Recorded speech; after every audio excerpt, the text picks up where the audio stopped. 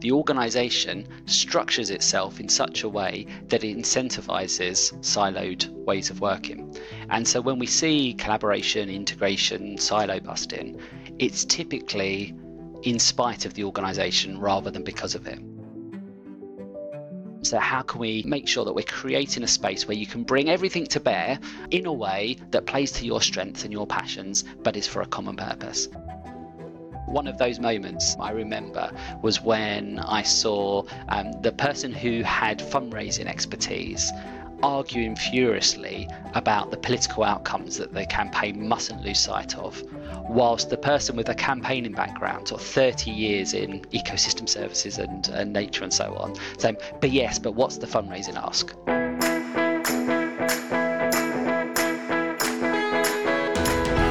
Welcome back to the Fundraising Bright Spots podcast. This is episode 147.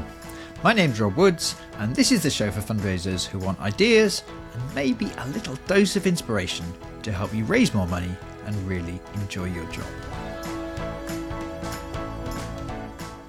This time, we're looking at ideas to solve one of the great challenges for many people who work in charities. It causes so much frustration, so much stress, and it drastically reduces the amount of good that you can do. I'm talking about the conflict and wasted effort that arises from so-called silo working.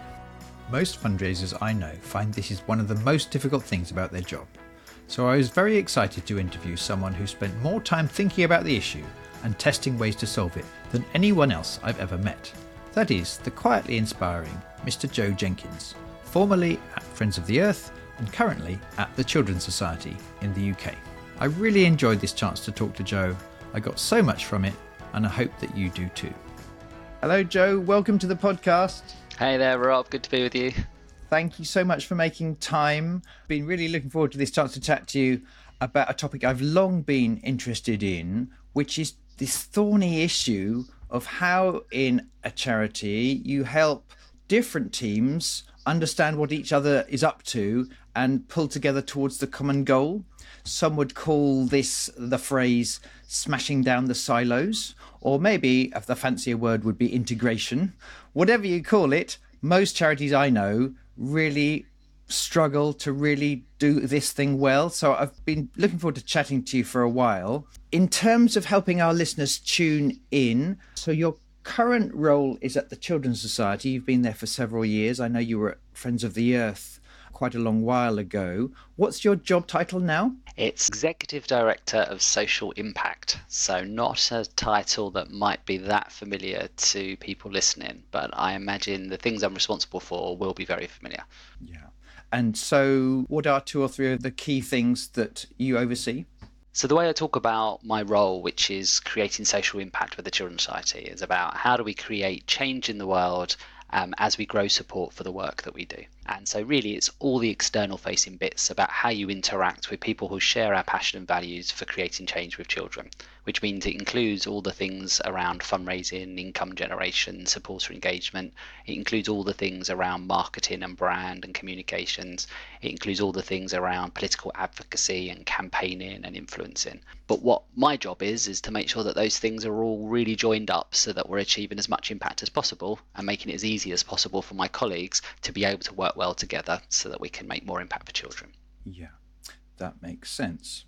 And in terms of this topic, goodness knows many of our listeners, they work ever so hard, and I'm guessing one of the things most likely to slow them down or cause them stress and frustration when they're trying to do the right thing for their fundraising or their communication or their policy objective, whatever it might be, is when something happens internally and someone else internally or higher up or even externally doesn't quite see it the same way, and the two conflicting objectives or views on what we should be trying to do here really cause so much bother and frustration. Maybe some of it is obvious to people, but what do you think, or what have you learned about some of the reasons why A, this happens, and why B, I think it's even more likely to be happening in the modern era than it would have 20 or 30 years ago?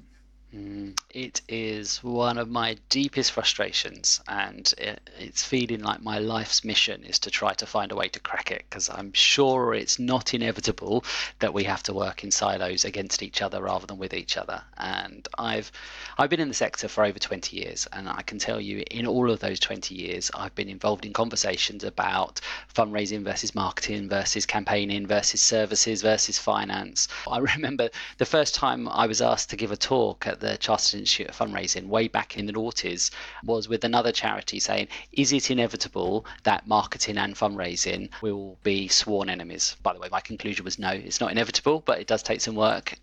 But in one sense surprised me that here we sit now in the 2020s still deliberating about it. But I do think, as I've looked more and more at what's driving that behaviour, that there are some structural and cultural levers we can pull to get to different outcomes. And I think they are more necessary now than they ever have been. So let me say a bit more about what I've observed and how I've been thinking about this. Because I don't know about you, Rob, when I've worked in different organisations and asked people what they feel we're like at our best, they will over and over again talk about two things. One will be when they feel absolutely connected to purpose. So when they can feel like the work they're doing, they can see the golden thread through to how it creates change for whatever cause, in my world, children, young people, but whatever cause you're working in. And the other is when they feel like everyone around them is pulling in the same direction, when we're all working towards the same goal, the same outcome, the same agenda. So I think inherently people thrive when they're collaborating together, when they can bring their different skills and expertise to a shared purpose. And so I've asked myself, if that's the case, if that's us at our best, if that's when we're most fulfilled in our work, why isn't that the default way of working? Why do we still have this debate about silos? And what I've concluded is because the organisation structures itself in such a way that it incentivizes siloed ways of working. And so when we see collaboration, integration, silo busting, it's typically in spite of the organisation rather than because of it. It's typically unusual because it will be either by people coming together to be determined to work together on something, or it will be an extraordinary thing. It'll be, we happen to have this particular project where we did something different, as opposed to just this is the default way of working. That's led me to believe that therefore we're going to have to look at different ways of organising and structuring ourselves if we want to incentivise and enable collaboration to be the default way of working, that something that we do because the organisation enables us to do it rather than something we do in spite of that. And in a moment, I'd love to get your take on what those changes to orthodox structure might be. But just before we do, maybe to give our listeners a little hope, because they may still be thinking, well, that's all well and good, Joe, but I still don't believe you. I remember about 8-9 years ago, you gave a talk which really inspired me and the other people at my breakfast club for fundraising leaders. In those days, it was in that room at the Amnesty building near Old Street in London. Many people are aware it's online now, but it was one of the first breakfast clubs I did. There was about 50 people in the room, and you talked about how you had deliberately spotted this as the major enemy, major pitfall when you were a leader at Friends of the Earth. You even drew a picture of how charities often structure themselves. On one half of the circle is the people who do the good work, and on the other half is those who are charged with going to get the money. They go and get the money from outside, they bring it into the circle, they pass it across the wall to the other half of the organisation, and then the people who do the good work go out and do the good work with the money. And I still remember that diagram because you said, anything we can do to remove these walls, both the circle between us and the outside, scrub that out or use an eraser, and anything crucially to remove as much of the wall between the front line doing the work and the fundraisers or the communications people or the policy people.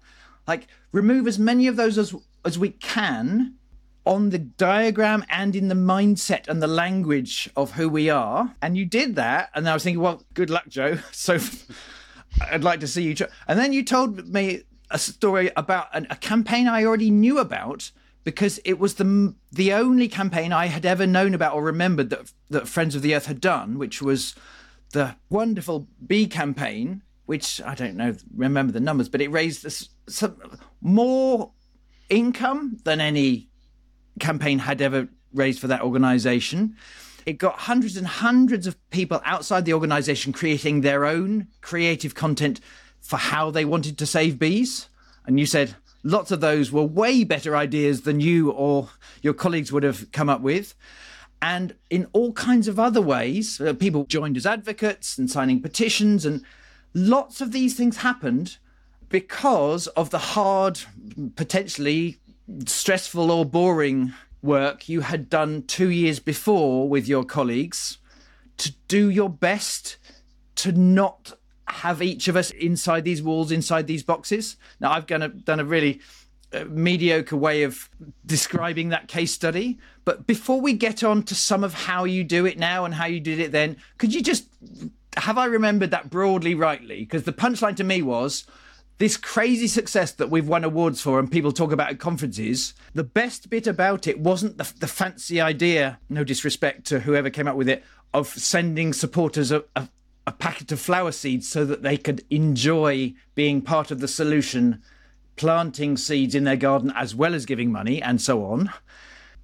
Those kinds of ideas sounded so enticing, but you said that really the most important factor was 2 or 3 years before, the efforts we did as leaders and as colleagues to quite deliberately cause us all to be part of the whole. Could you just respond to my memory of that story?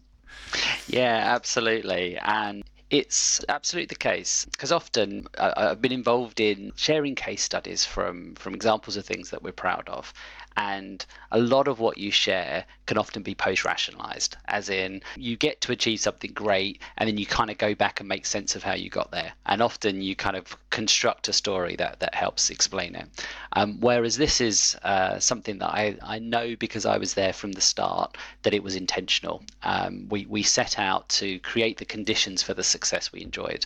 And actually it is about creating conditions for success as opposed to the specific products or tactics or channels that we used, even though many of those were things we were really proud of as well. And perhaps in a moment, I'll come back to talk about something called Team of Teams, because it actually has helped me really make sense of what the principles were that we were working with. But actually, Team of Teams is something I came across after Friends of the Earth rather than before. So it wasn't a kind of manual that I used, but it is something since then that I have been using to help build on what we achieved at Friends of the Earth in my next organisation and with others that I work with as well. But let's take what happened at Friends of the Earth as you described. So when we were developing our strategy before the bee campaign was even a twinkle in our eye, we had recognised a couple of things. So firstly, we knew that we needed to be building a strong movement for change. That when we looked at the scale of environmental and sort of sustainable development issues that we were encountering, we as Friends of the Earth on our own were not going to be up to the task. We would only be successful if we could be a catalyst for a much wider group of people coming together. And so when we thought about that, we thought firstly about how do we ensure that the kind of long-term systemic and often very technical outcomes that are needed in the world can connect to the everyday concerns of a much wider group of people so that they can play an active part. And how can we unlock the potential of all the different people that we're going to need involved to be able to do that? And so we challenged ourselves to think, rather than we are the staff in the charity as the active agent who have all the answers, and then the beneficiaries of our good work sit outside the organisation, and the funders and supporters of that work sit outside the organisation. As you described, let's draw a different circle. And let's start with what's the social problem that we're trying to tackle, and then what's the movement of people that can come together to solve it. And in that big circle of a movement, how can we organize ourselves in a way that everyone can bring their unique talents to play to make as much impact as possible? And to do that, that requires you to move outside of those siloed boxes. And this is something that I feel really passionate about for how we engage supporters, but also for everybody that we involve in how we make change.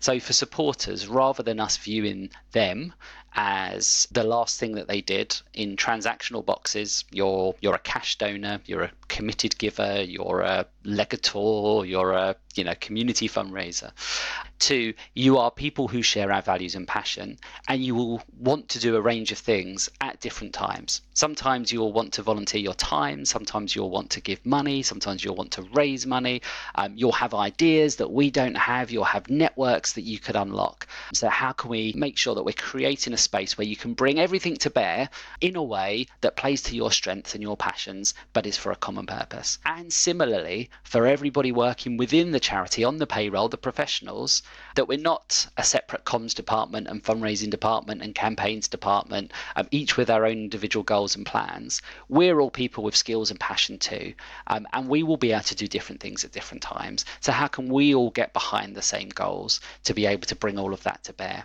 And then, of course, those who benefit from the work we do are not just passive recipients of our goodwill, but they are also stakeholders in what we're trying to achieve and have their own skill and resource to bring to bear.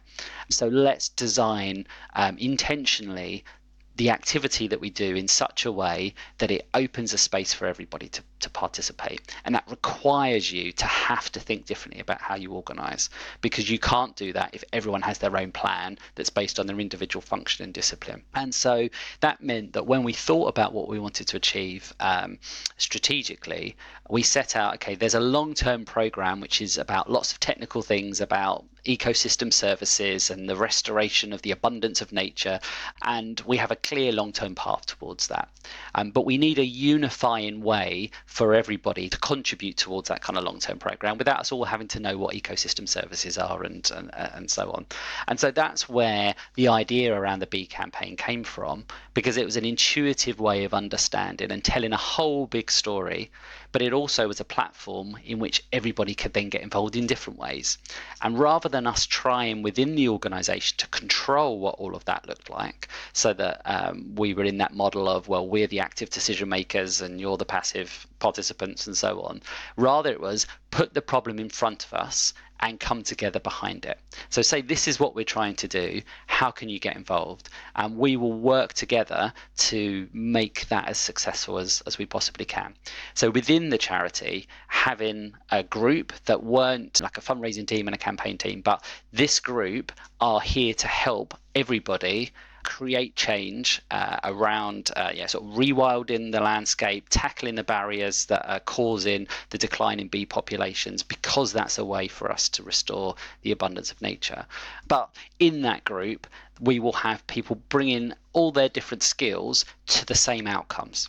And I think I probably shared in that talk before, one of those moments I remember was when I saw the person who had fundraising expertise arguing furiously about the political outcomes that the campaign mustn't lose sight of, whilst the person with a campaigning background, sort of 30 years in ecosystem services and nature and so on, saying, but what's the fundraising ask?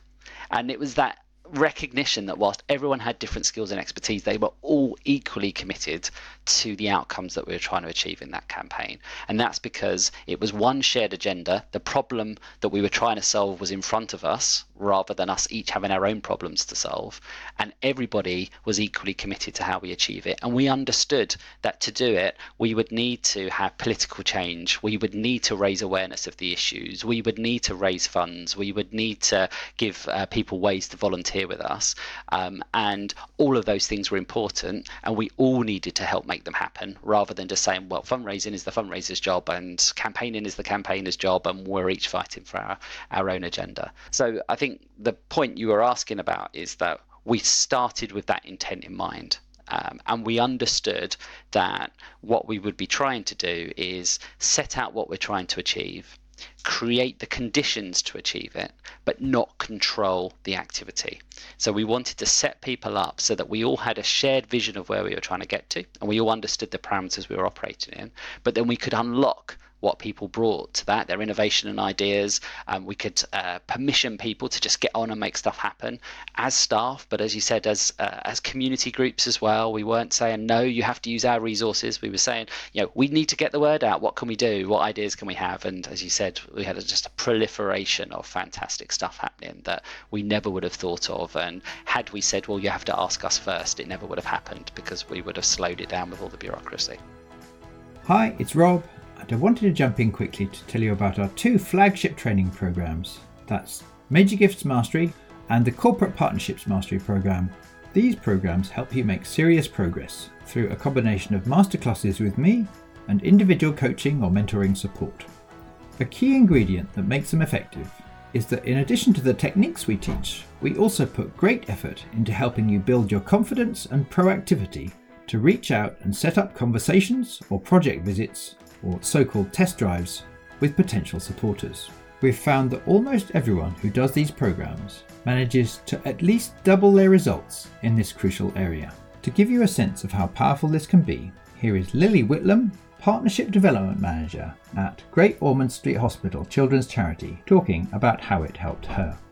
I had a session with my mentor, and we had a discussion about, what can I do to really press on those test drives. And it was just a case of chasing, putting together all that activity in December, knowing that in January it would pay off with these test drives. And once I'd had them, as I said, I had 6 in total. And one of them has actually led to a $1 million donation from a company, which is absolutely unbelievable, and something that we didn't think would happen, but I think it's just a testament to that motivation, that clear focus that I had kind of from the program, and that focused activity between December and January. And that's something I'll carry with me, knowing that if you put in that effort in December for January, when it's traditionally a quieter month, people don't have much going on. I mean, I had the busiest January of my working career, and that was because I had that motivation and that focus. I knew what I was doing, and just the energy I felt from it. And again, I'm not going to forget that energy. So I think it's only going to make the work I do next stronger, because I know what that feeling was like.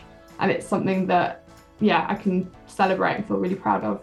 To find out more about either Major Gifts Mastery or Corporate Partnerships Mastery, go to brightspotfundraising.co.uk/services.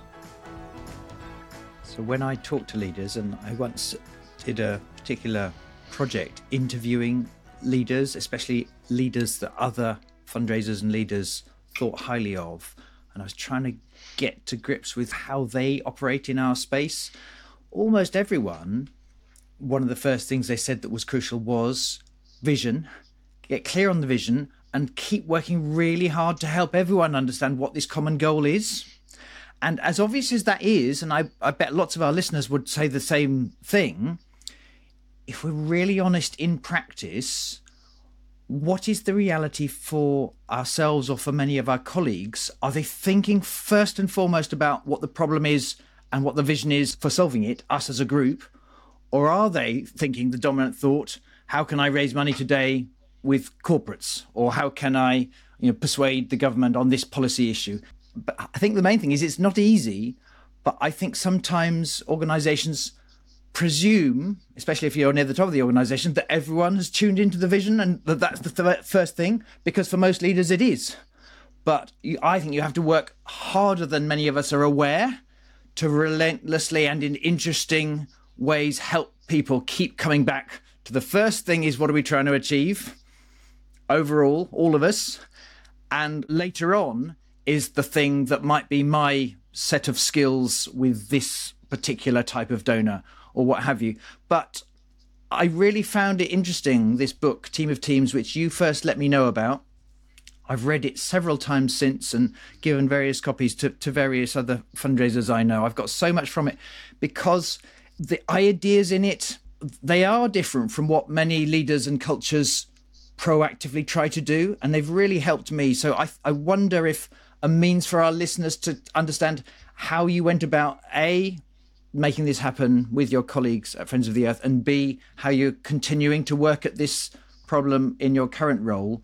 I think that the 2 or 3 insights and that framework will help? Yeah, absolutely. I'll say a little about the kind of key concepts that sit within Team of Teams, and then I'll share how that's kind of informed some of the ways that I've been working with others to implement them and bring them to life. And so for those that aren't familiar, Team of Teams was initially authored by General Stanley McChrystal. So he was responsible for the Iraq task force during the time of the battle against Al-Qaeda in the Iraq War.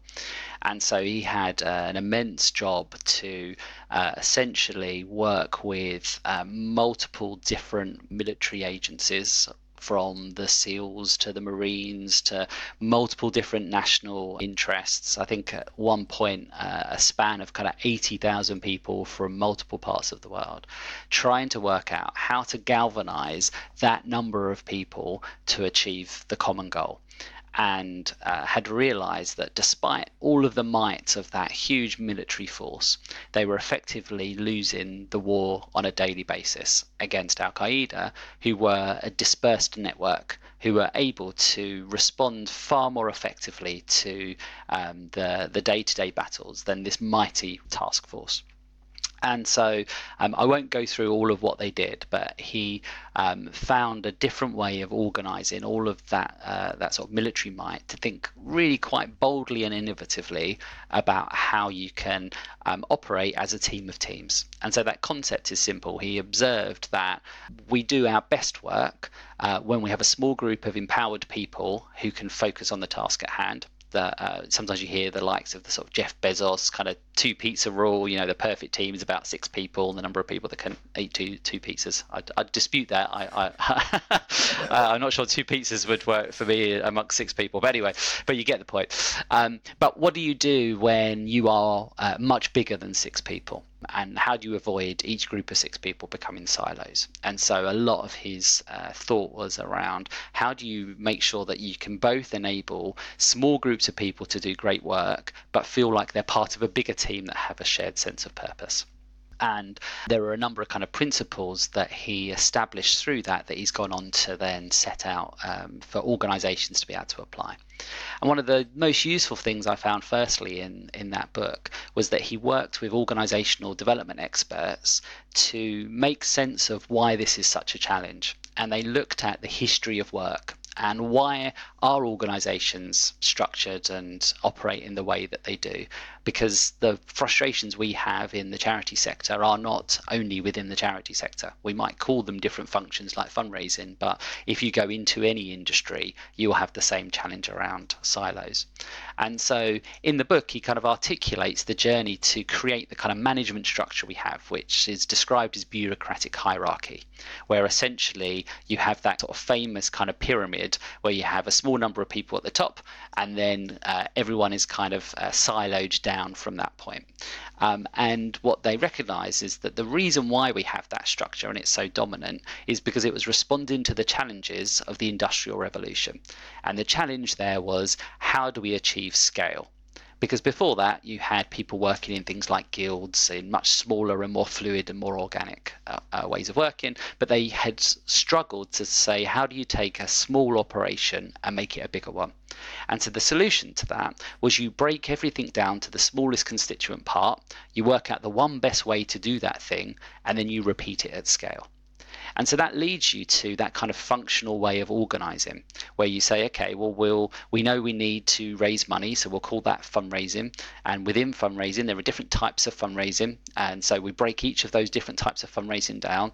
And then within each of those different bits of fundraising, we break it down to each role that we play. And you can see that replicated across finance and marketing and so on. And the reflection that informs Team of Teams is that that is effective when you are dealing with complicated problems. So when the issue you're dealing with is complicated, you can break it down into its simple parts, find the best way of doing it, and repeat. And that worked really, really well in the Industrial Revolution. The challenge for us now is that we aren't operating in a complicated world, we're operating in a complex world, where there isn't one best way of doing things, that the solution today will have already changed by tomorrow. And that means that trying to break everything down into its constituent parts and then rinse and repeat just isn't fit for purpose in a very fast moving, very complex, very ambiguous world. And that's why organizations have struggled more and more as we've got into the 21st century, because we're trying to use a way of organizing ourselves that was built for the 19th and 20th century to deal with 21st century problems. And so what it recognized is that there are different ways of organizing ourselves that respond to complexity. And that's really built in an understanding that in order to be able to move fast and respond to things that are constantly evolving, you need to empower people as close to the decision making as possible to be able to be responsive to the world that they're in. But in order to do that at scale, which is still really, really important, particularly for larger organizations, you need to make sure that people aren't all acting on their own agenda, but that it's all part of that common purpose. And so the learning he had from the work that he did in the task force that he's now replicated in organizations around the world sort of boils down to two ideas. One is shared consciousness and the other is empowered execution. So the idea of shared consciousness is we all understand enough of the bigger picture to make sure we're all pointing in the same direction. So we all know, as you described it, what's the vision, what's the North Star, what's the goal, what are we all heading towards? So we can make sure that when we are taking decisions, we're making them for that common endeavour, not just for our individual endeavour. The point around empowered execution is that in having that bigger picture, you then need to release people to be able to make quick decisions that are closest to source. And when organisations struggle, it's because they get one or both of those things wrong. And so you can spend a lot of time ensuring everybody understands the big picture. But if you've still got a huge amount of bureaucracy and sign-off processes and people feel like they've got no authority to act, it's even more frustrating because you can see the opportunity in front of you and it feels very, very frustrating that you can't do anything about it. Similarly, you can put a lot of effort into creating an empowering culture where people feel able to take decisions at source. But if they don't have that sense of the bigger picture, the organization can pull itself apart because everybody's heading off in 100 different directions. And so the focus for leaders has to be to create an environment in which those two things guide how you work, that people understand that they're part of something bigger than themselves and they're given the authority then to act. So if I bring that back to Friends of the Earth then, that was very much the kind of culture that we were trying to build, is that we were clear about this is what success looks like. This is the problem we're trying to solve, which is the decline of bees, which reflects the destruction of the natural environment. And the goal that we were trying to solve was, well, we need UK commitment to an action plan that will turn around the destruction of the natural environment and restore the health of bees and then the wider nature as well. So there was a political goal, but there was also an action goal, which was in order for bees to thrive, they need natural habitat. So we need to create natural habitat. So we need wildflower areas, we need rewilding, we need commitment to open back up nature so that pollinators like bees can thrive and so on. So we were clear that's what it was all about and everything was working towards it. And within the charity itself, we had some clear shared objectives. It must be about real world change and it must be about creating engagement with a growing number of people, and it had to be both of those things. So everybody understood that when we were making any kind of choice, it wasn't one or the other, it had to be the choice that did both. So it had to be authentically linked to impact and it had to be accessible and open up support. And so with that in mind, we were then able to say, these are the resources we've got available to us, and that's the goal. You are empowered to do all the different tactics and activity and approaches that deliver on that goal. And as leaders, we're here to back you up. So if you get stuck, let us know. And if you need advice, we're here for you. And if you think we need to change direction, then we'll have a conversation. But you don't need us to sign everything off if you can see an idea that's delivering on that goal. And that was extended through the main group, through all of the associated groups, through all of our community groups and so on. And so that kind of shared sense of we all get what we're trying to do and we feel like we know we can get on with it allowed us to have this absolute explosion of creativity and innovation and tactics. And so when we look at the success that we enjoyed, and you spoke to some of it, there are some standout things, and those are the things that may have caught attention and won awards, like some of the free bee packs and how we used kind of billboard posters and train posters and all this kind of thing, and SMS, and we did a DRTV and so on. But actually, the reason it's successful wasn't because of any one thing; it was because of all those things and many more. So I think that's probably for me, the big learning from it was having that kind of clarity of purpose and empowered decision making. But actually, as I said, it was about the environment. It was about the conditions in which success can really happen. Yeah, and I think you mentioned it a couple of minutes ago. Was I right to remember that stated goal of getting a political decision made, was it an action plan or something agreed, that was successful? It was, yes, it was. And so of the 2 years of that campaign rolling out, we had the government commit to a national pollinator strategy. It was announced at an event that we convened with multiple stakeholders. Alongside that, we were able to get B&Q to join with us and inspire all the big garden centres to take pesticides off of their shelves. So we had some really tangible, both political and sort of business actions that were all in line with the approach we were trying to take. Plus, we smashed all of our fundraising targets. We were able to transform our supporter base. It enabled us to diversify our portfolio of asks, and so essentially became the platform for an entirely new fundraising program. I left there at the end of 2015, so I keep in touch, but I'm not close to the day-to-day running of the organisation today.